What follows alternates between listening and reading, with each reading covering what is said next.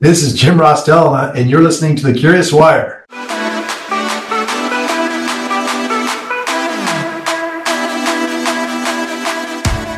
Jim, I'm excited to talk to you today. You have a very unique and interesting approach to your management company. So first, if you want to just tell everybody what you do and what your company is, and then we can get into how you have your unique approach.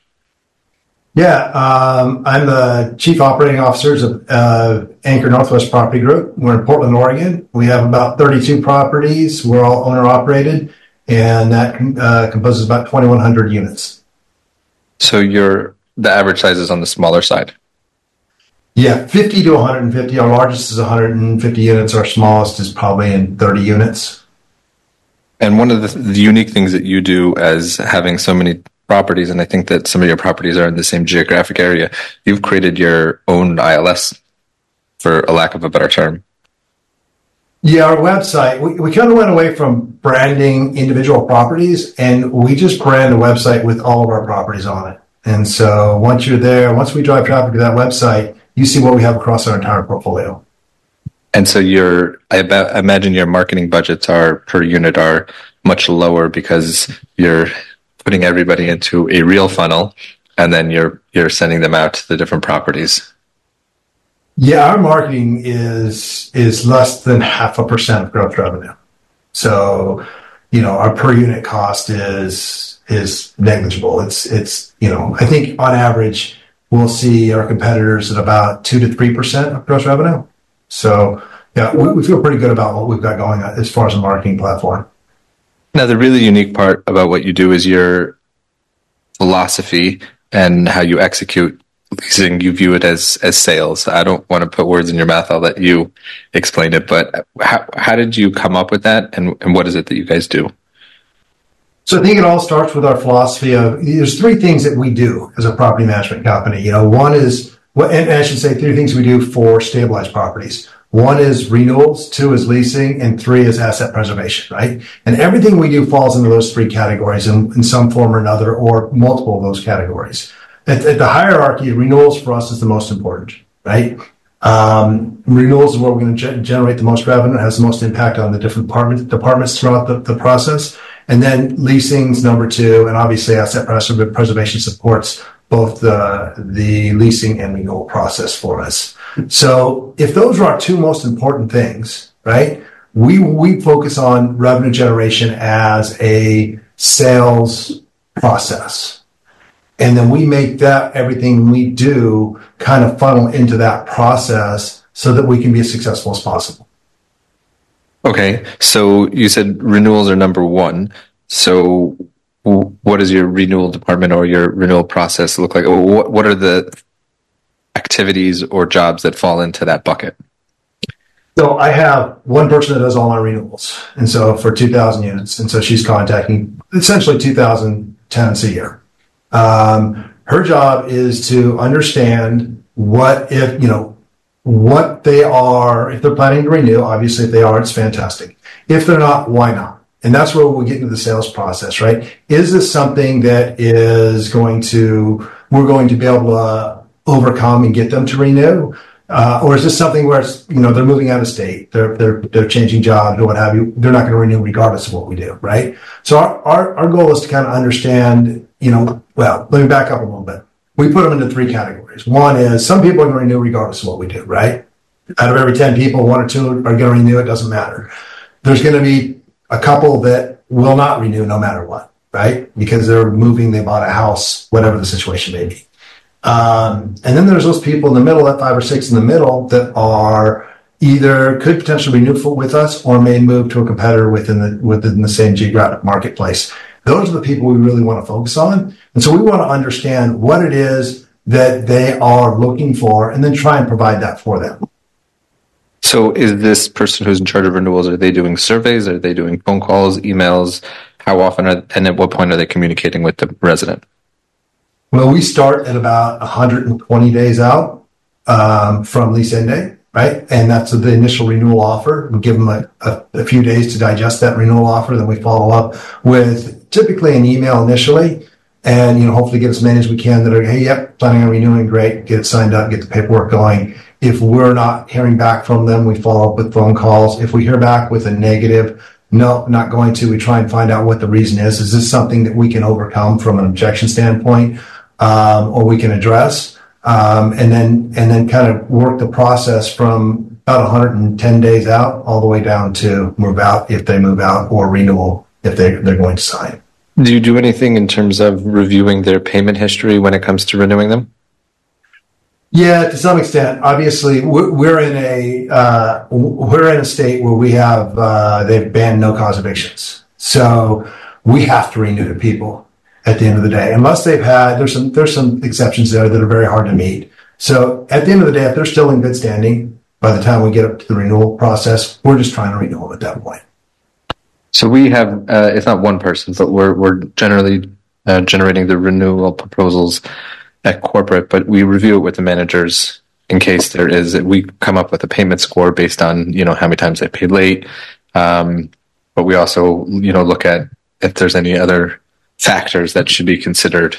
So that the manager gets to chime in. That is the manager involved in that at all, or this one renewal person takes care of everything? Just the renewal person. Remember, we have no on-site management. Okay.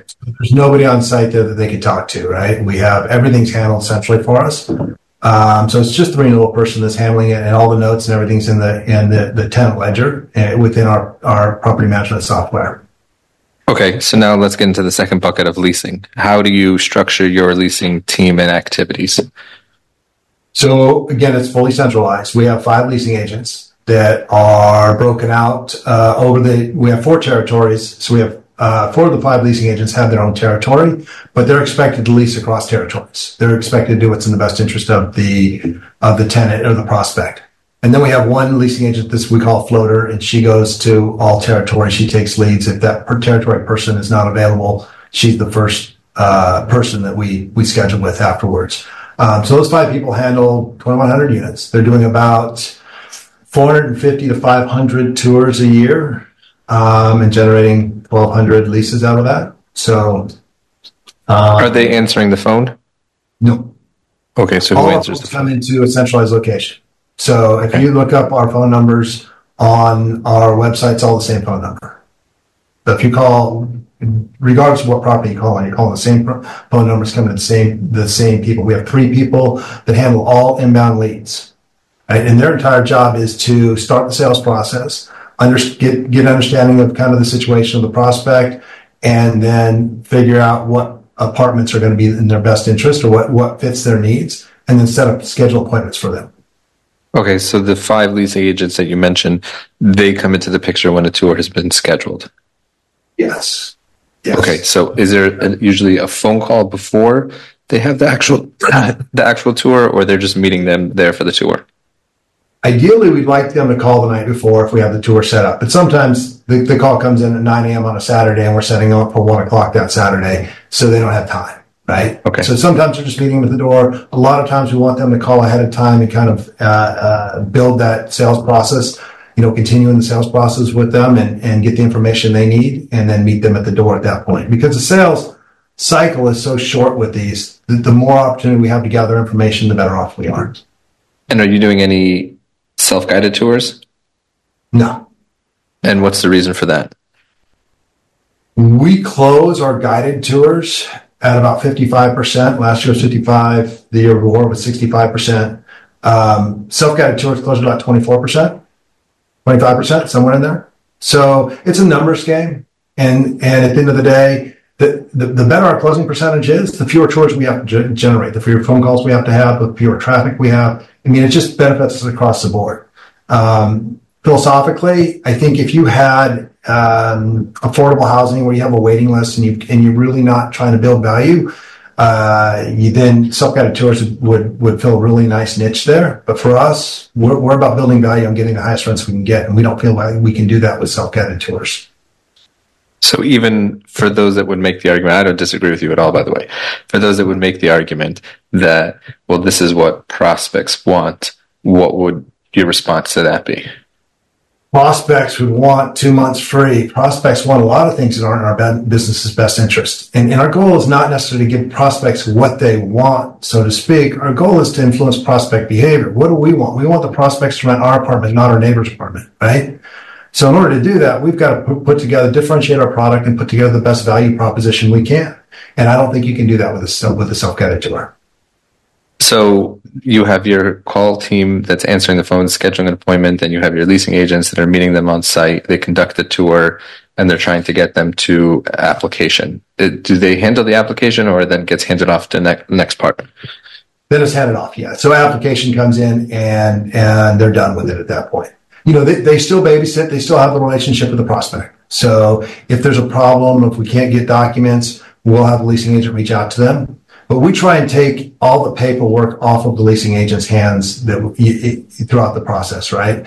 I've been 30 years in sales, and the one thing I can tell you about salespeople in general, especially good salespeople, is they're not great paperwork people, right? And so I didn't want my people to, if you're leasing a bunch of stuff, get slowed down by having to deal with chasing down applications, processing applications, that type of stuff. So we have one person who handles all of our applications, and we have a backup person for that person when they're on vacation. But yeah, everything's handled here at our corporate headquarters with applications. Not only does that sound more efficient, but in terms of quality control, because if there's a lease issue, you have 1 point to go to fix it versus, we have more than 20 agents because of how large our properties are in our portfolio. So it becomes it's very inefficient to have, quote unquote, 20 liabilities of doing the lease versus just one person. So I like that a lot. What else in terms of creating efficiency for your sales process is in that leasing bucket, or is that it? In terms of creating efficiencies, I think the biggest thing, we have not had turnover in our leasing staff since 2019 was the last time I lost somebody and I let them go. I've added one person since then, so in the last 5 years. And I think what that does for us, the ability, and we pay our leasing, it's not an entry-level position for us, right? We're paying them well. What that does for us is it gets a leasing team that not only knows all of our properties, because you have to know the properties in order to execute our system, right? You've got to know what is not only available in your territory, but the other territories. You got to know the good units versus the bad units. You've really got to understand that. You also get leasing agents that over time, when we talk about the sales process, you talk about finding objections, right? And I always tell my salespeople that your job is to find the objection, right? If there's no objection, they're going to lease anyway, right? But if you don't know the objection, you have no chance of overcoming it. So your job is to find the objection. What you'll find over time is you're going to get the similar objections throughout your career. And you're going to get better at overcoming those objections the more you hear them, the more you have that opportunity. So I think that creates efficiency. And like I said, the biggest testament for us is our closing percentage. We're almost double what our competitors are in this market. And that it provides so many efficiencies from marketing, from turnover, from everything. So yeah, and when I was a director of leasing and I would do leasing training, I have 2 rules: show up and don't stink. And it stinks. Most people, the way they handle objections is to try to divert it to somewhere else. And I would teach them to bring the objection up. You got to understand what it is, right? And we have a very defined sales process. I got to tell you, the structure is one thing, but at the end of the day, if we didn't have the sales process and the sales training we put in, we probably wouldn't get the results we get. And everybody has to be on the same page, right? Our sales process starts from first touch. From the minute they call in or send a guest card in, we're trying to understand what's driving that tenant to that specific property, right? Most of the time on the surface, it's location and price, right? I want to live in this area and that's what I can afford, right? But there's 100 other properties in that area at that price. So why pick ours, right? So now we've got to go to differentiating, understanding what their needs are, when they're moving, what their timeframes are, what they like about the last apartment, what they didn't like about their, it's all a series of questions and data collection so that we can then build value and put the best value proposition forward that we can put together. So we covered renewals, we've covered leasing, and the third bucket you said is asset preservation. So what's in that bucket? So asset preservation is everything we do to the buildings to preserve them, obviously, one, but to create a great tenant experience, right? So cleaning the buildings, right? We don't have to clean the buildings. In fact, at one point, we tried to cut back the number of days we cleaned the buildings because we'd save a couple $100,000 a year doing it. And what we found was it just got too messy in the buildings, and that impacts our renewals. But everything we do, from lobby cleans to work orders to taking care of the buildings, making sure the grounds look good. That's all stuff that we do in order to get people to want to stay living there. And that goes towards renewals, right?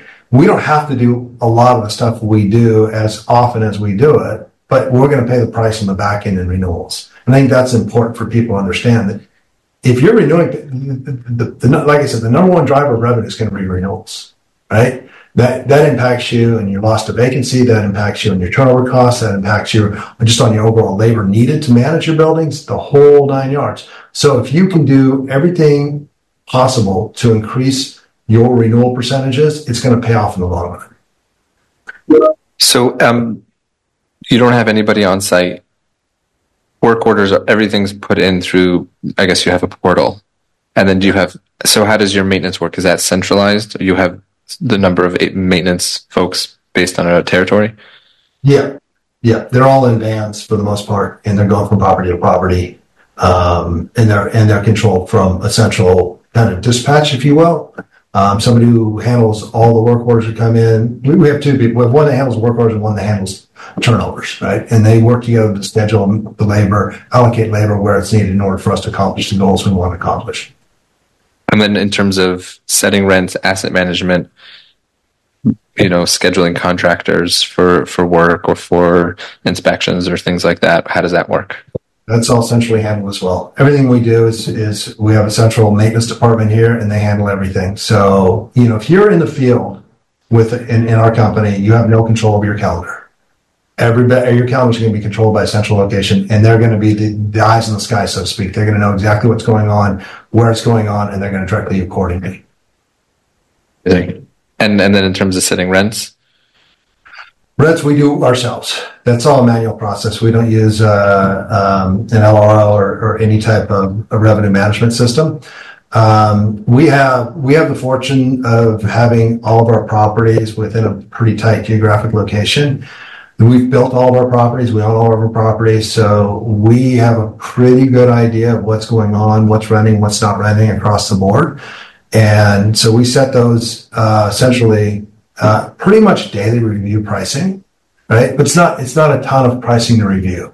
Because if you're at 97% with 2,000 units, you've got 60 units that are vacant at any given time. Of those, we probably have 30 to 40% of those already have leases that we're just in the process of getting them moved in. So you're looking at maybe 30 units you're reviewing, 30 to 40 units you're reviewing at any given time, plus your notice to vacates. But our notice to vacates, we typically price those above market because we want to push people into stuff that's already available, right? We pre-lease probably 20% of any of our notice to vacates at any given time. So at a given time, if you have two units that are the same, the one that's vacant is going to be slightly lower than the one that's on notice. Pretty much. We work with it. Like, we understand the importance of pre-leasing. And this is one of the importances of having agents that know the buildings and know the units and know the stacks, is that they can take somebody who may be, 30 days out. All right. That unit I have today is not going to be there in 30 days, but I've got one that's coming available, and they're able to sell them on that specific unit. Now, sometimes we will make price adjustments in those situations, depending on the unit and depending on the quality of the unit. Like, we all have good units and bad units. If you have a unit that's difficult to lease and we think we can get it leased, we may be able to make a concession or something to get that within someone's budget so that we have virtually as little downtime as possible. Do you track the number of days an average unit stays vacant? Yes, we track all that stuff. So, what are you doing in terms of fraud prevention and for collections? Right, it's interesting. I had this conversation on fraud prevention this morning, and I've had a few companies hit me up with their fraud prevention issues. And my response to them was, can I run my last 10 evictions through your software. Let me see what you would have come up with on my evictions. Because at the end of the day, we've got one right now that we have to approve. Good. It's a good credit. It's the guy's moving here from Seattle. His income is a question. He's going to be a kitchen manager for a food cart at $65,000, and he's got an offer letter. And so we're like, who makes 65 grand a year as a food cart kitchen manager? Is there even such a job? But it's a legitimate business. It's his buddy that runs it, and he's bringing him down. And at the end of the day, if he ends up moving in and paying his rent, do I really care that wasn't a legitimate letter? And again, my point is not that I don't care about fraud. My point is, how much does it actually impact my business? Right? Is the cost of cure more expensive than the cost of the problem? And go from there. Now, I will say this, because we have one person who processes probably 1,500 applications a year, she is really, really good at identifying things, faulty pay statements. This is not an ADP deal. She's really good at weeding that stuff out anyway, just by the sheer volume that she sees coming through. So I think on that end, we have an advantage. But in general, I'm not necessarily against the fraud prevention stuff that's out there. I just don't know how it impacts me at this point. So it's the jury's still out for me. So for us, we're at about 10 properties, and the average size is in the 400 unit range. So we have leasing teams at each property, and the manual process of them reviewing this. So we discovered we had fraud during COVID when we were doing these cash for keys. So we had residents who weren't paying any rent. We couldn't evict them. So we would offer them a deal, cash for their keys. And so the initial way we were doing this is we were looking at people's total balances, but I had this epiphany that it's not how much they owe us, it's how valuable their rent is.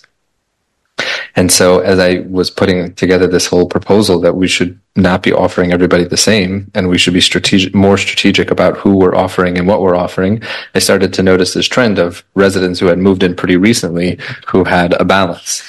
And I started to do all this digging and discovering, and again, people with that fake offer letter, generally fraud has no intention in paying the rent.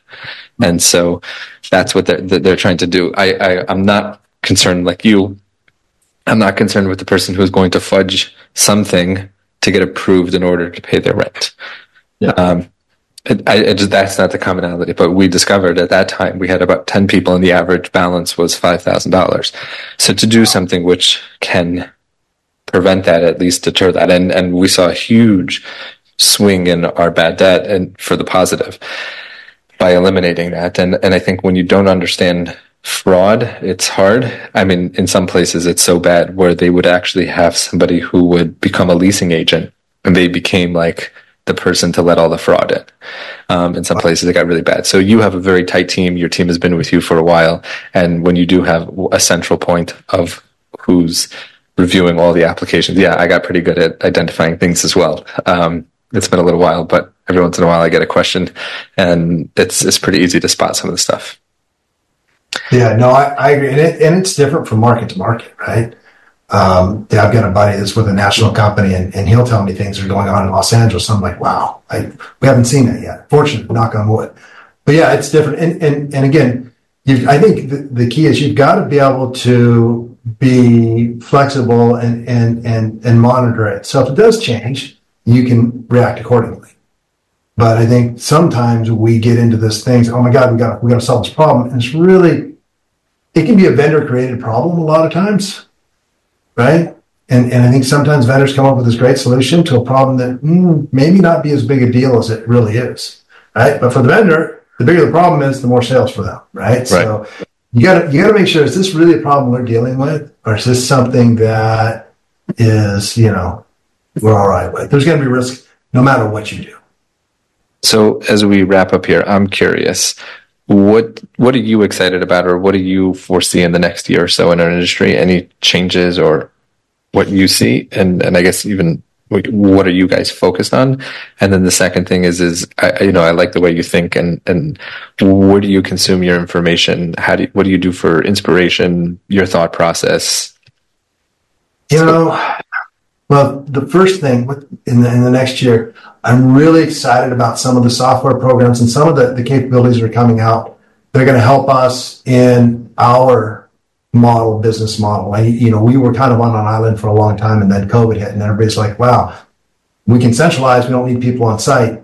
We can create some great efficiencies above and beyond. And really our struggle for so long has been, there's really not a great software solution for a lot of different tasks that we try and accomplish. And like I said, Happyco is doing a phenomenal job with their centralized maintenance software. We've been a part of that, and we're really excited about that. So all the new stuff that's coming, the tools are coming out. I'm really excited about the direction that's going. I'm also excited the market's coming back as well. I think that's going to be good for everybody in the industry, and so I'm excited about that. In terms of my inspiration, guys like you, Moshe, guys that are online, that are out there asking questions. I'm a part of the Innovation Council, Multifamily Innovation Council. I get a lot of great ideas from those guys. There's one gentleman on there named Patrick Morin, and he is just a gem to listen to. He's brilliant, absolutely brilliant guy. And anyway, there's a handful of people out there that I turn to when I... Do you read books? Do you listen to podcasts or audiobooks? I'm getting more into the podcasts, finding podcasts that are specific to me and that I don't get, I find myself doing other things that, I have them in the background. I'm a sales guy from way back. And so I find myself reading a lot of sales stuff, not necessarily books, but white papers and that type of thing. There's some interesting theories out there right now that don't necessarily apply to us, but we can always garner things from them. I think that in general, there's just digging any information I can find out there to help me, create new ideas. Excellent. Well, Jim, I appreciate you taking the time. I appreciate you sharing your knowledge, and thanks for coming. Thanks, Moshe. I appreciate it.